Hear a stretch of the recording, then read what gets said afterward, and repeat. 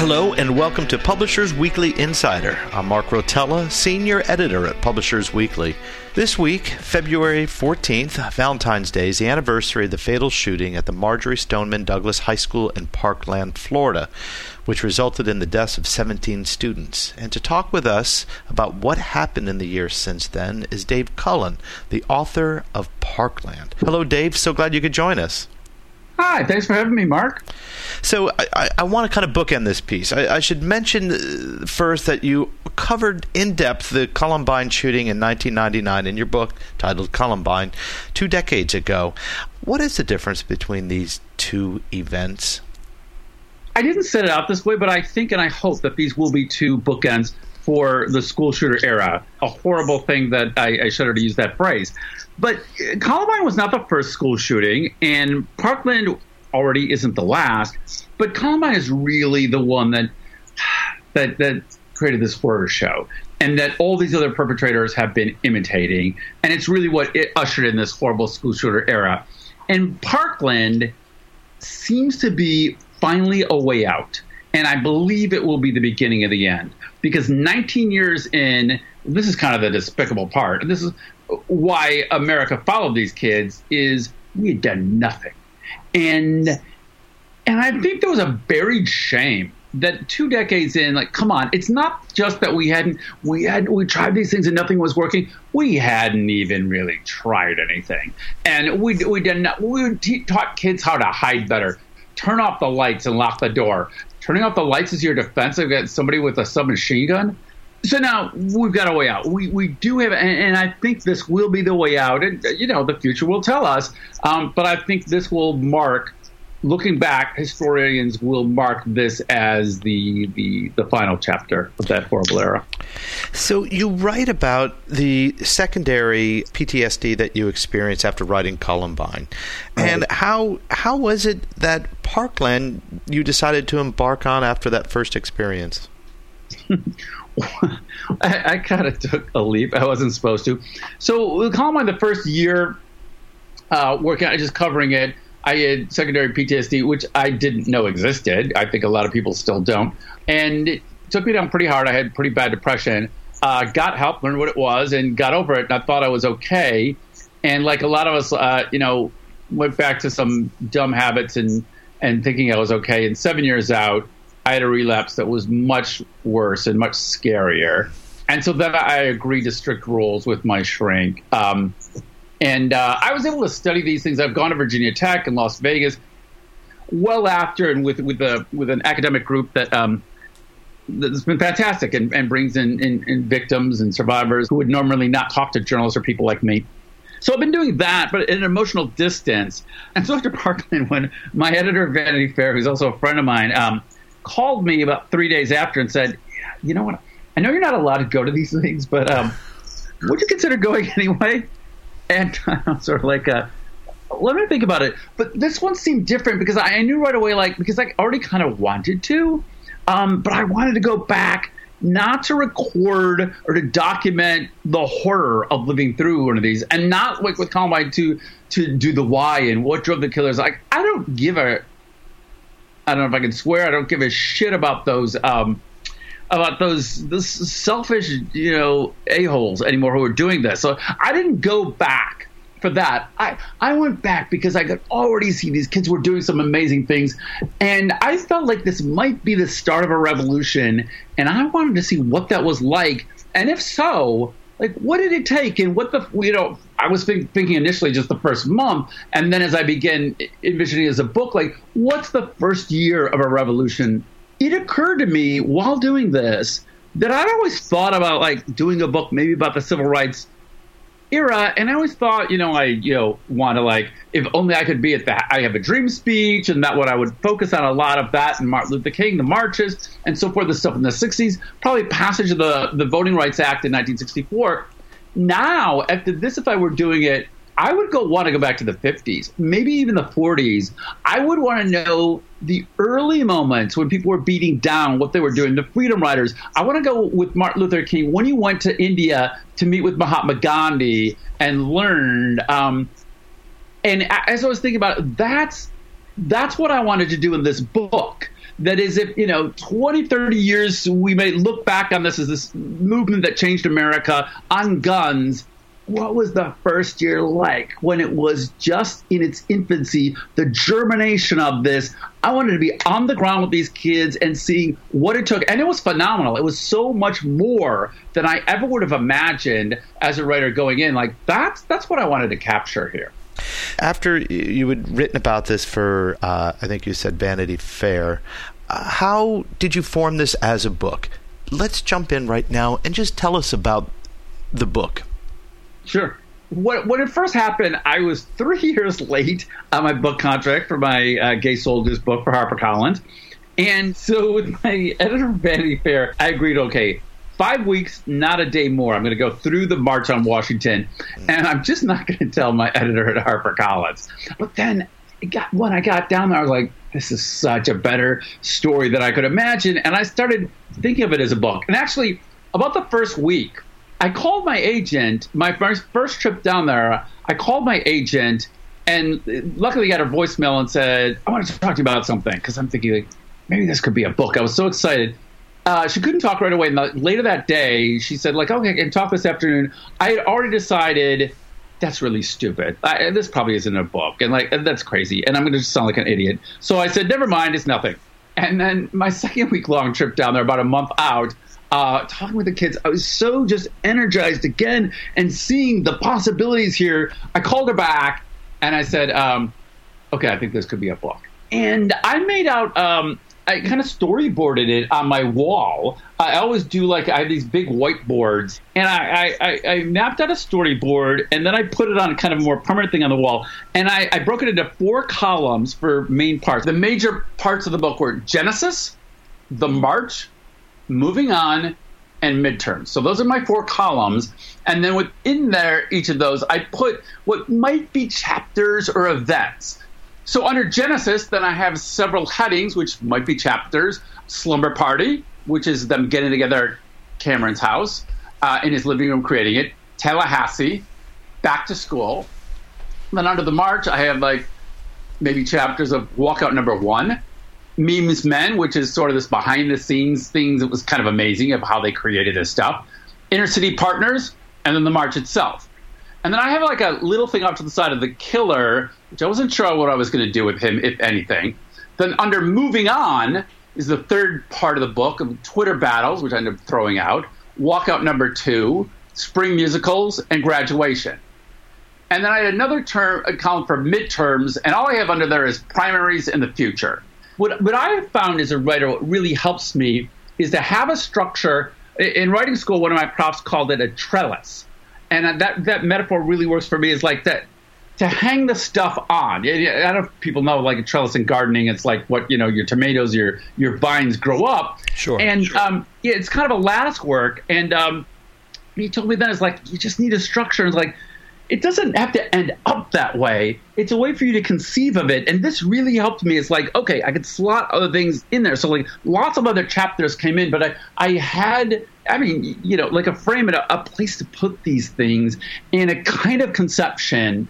And, I'll tell you, I had grave doubts, though, about whether this really was a book and how it would have held together. As I was doing it, I had to have faith that a story, more than just a series of events, a storyline would present itself and would develop, and it did.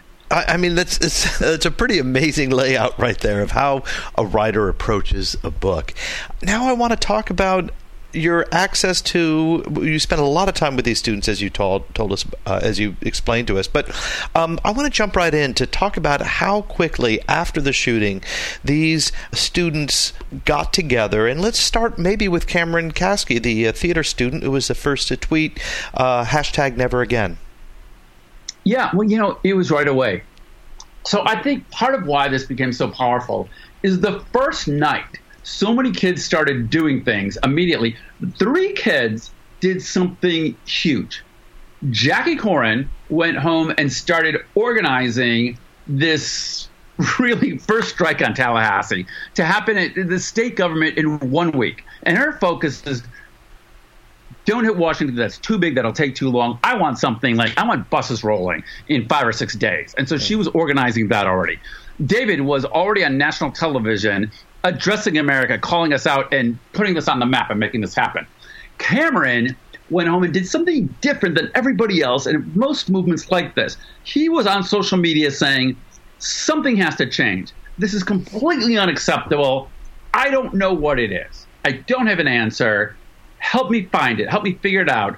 And he was on several social media. He created IDs on basically all the big ones, and he said, contact me on any of these.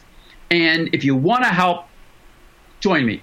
He went to bed, and he woke up in the morning, inboxes full on all of these, and kids showing up at his house from his high school. And this tremendous outpouring, like, yes, me too. I feel exactly the same way. I don't know what to do. And so he created the team. And then David and Emma came to his house. Emma Gonzalez, before she gave the I Call BS speech, no one ever knew she would be a star. She came to Cameron's house and was part of the group in the living room. He called Jackie, had no idea she was already planning this thing on Tallahassee. And he's like, wow, that's amazing. Okay, let's join forces. They all joined forces, and there were 24 kids doing this. The day after, Cameron came up with the Never Again hashtag, tweeted that. He said, I think, what was it? It is Star Wars pajamas while sitting on the toilet. He said he came up with it. He loves, so Cameron's like that. He loves to, telling you like the ridiculous details like that. He's a trip. He's a wonderful guy. But so he was immediate. And then they had 20-some people working on this together. So that's how and why it took off. And then it led to, and you talked about this, the March for Our Lives in Washington, D.C. I mean, we have to remind ourselves that this is all within 12 months, and you're writing of this within 12 months. All of this happened very quickly. So quickly. So the Vietnam War, I think most of us think of like the biggest protest era in American history, certainly in our lives, was the 60s and the Vietnam era. And it took a decade to finally reach its crescendo. The largest protest at that point in American history was the last big one of the Vietnam era, I think in 1973. I believe I have the year in the book. So that was the biggest America in one day had ever experienced. And then that was later topped by the Women's March. Mm-hmm. And again, by the second Women's March.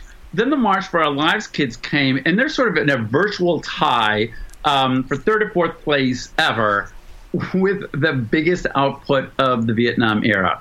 In what took those people 10 years, and college students and people in their 20s, this band of high school kids did a comparable thing in 5 weeks. 17, 16, 18-year-olds.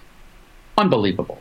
So, Dave, tell us about the books that inspired you while writing this book and or Columbine. Several books. I got really 4, and in 2 different categories, two different things.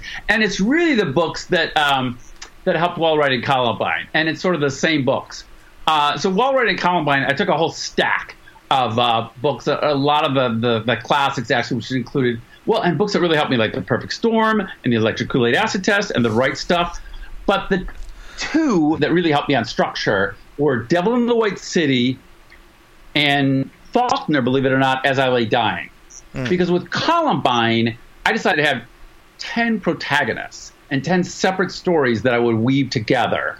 And The Devil in the White City did 2 brilliantly, to the point where when I was first reading the story about the architects and, switched over to the psychopath, the killer, I was like, no, I want to read more about the architects. And then whatever, it was like 8 or 10 pages later, the next segment was on the psychopath, and I ended like, no, I want to read about this guy. Don't go back to the architects. And after like 20, 30 pages, I realized I'm doing that every time. And I'm like, I'm loving the one that I'm with. And I'm like, that's fantastic. And I realized right then, okay, if you're going to have 2 completely different storylines, you got to nail each one every time. And you need to leave them with like, not necessarily a cliffhanger. In fact, actually, I love the book. I thought maybe it got a little cheesy-ish on a little too cliffhanger-y. It got a little too cute sometimes with the cliffhangers. That would be maybe my one note. But I love the way he did that. And then As I Lay Dying, I read for the first time while writing Columbine, and I was like, wow. Because I wanted to give a lot of different perspectives And I was like, wow, Faulkner, he just throws you at first, like everyone reading it, I didn't even know what was going on for a while in some chapters. And then I got it, I was like, wow. So he goes so much further to actually changing the point of view. And I was like, if he could do that, and I as a reader not only get it, but love it. And okay, I can do this with 10 protagonists. And so those were really the two that helped me figure out how to do it and gave me faith that I could. And then in this book with Parkland, I didn't have 10. They weren't separate protagonists. It was really all one storyline. But it was, again, I wanted many different perspectives on the same story. So you had the people Cameron and the stars, Cameron and David and Emma Gonzalez, and then the people you didn't know behind the scenes really making it happen, Jackie Corin, you have Alfonso and Daniel Duff, and then you have the Peace Warriors, and then you have Tio Manny. So they were kind of doing different things, always juggling multiple characters in a different way. And characters not just all books have a lot of characters, but usually they're sort of interacting more. Well, I guess actually Anna Karenina, which I also read recently, kind of helped too. And I just sort of adore Tolstoy. So those are all helping in terms of how to do it in structure and storytelling. The other set is two, but it's just the same person. It's just Lucia Berlin. And her two books, A Manual for Cleaning Women, and then the newer one, An Evening in Paradise, or just Evening in Paradise. The authenticity in just the way to approach a story and to tell it. She was a mentor of mine. She was my biggest mentor in writing school long before she was famous. And she also taught me what I've figured out now. I hope this doesn't sound too pretentious, is sort of like method writing, but I mean like method acting. Mm-hmm. So what I do, I never call myself as a journalist. I don't think of myself as a journalist. I don't interview people to sort of take down the good quotes. I'm not listening for the money quote. While I'm interviewing them, I try to understand what they're feeling. I try to feel it, take that into me. And I'm even questioning them. Oh, so was it like this or was it like that? I try to feel in my body what they're going through and live vicariously what they lived, so then that I can spill that onto the page. I almost impersonate them, or I feel it and then spill that onto the page, hoping you as a reader then it's absorbed into the page. And when you're reading it, it feels like not just you're in the room with them, but you feel like it's what it's like to be them. It really happened with Columbine. She'd already died, but it was already sort of in my head as the more violent and powerful the scene, the more quieter my voice should be.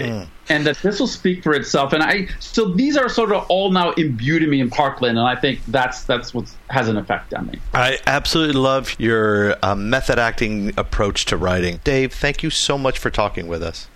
Thanks. This has been great. Thanks for having me on. I love talking books. I'm glad you talked about the process.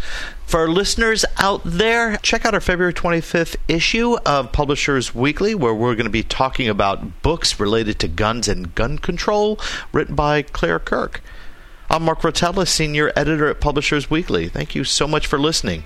Please be sure to subscribe to PW Insider on iTunes, and we'll see you next week.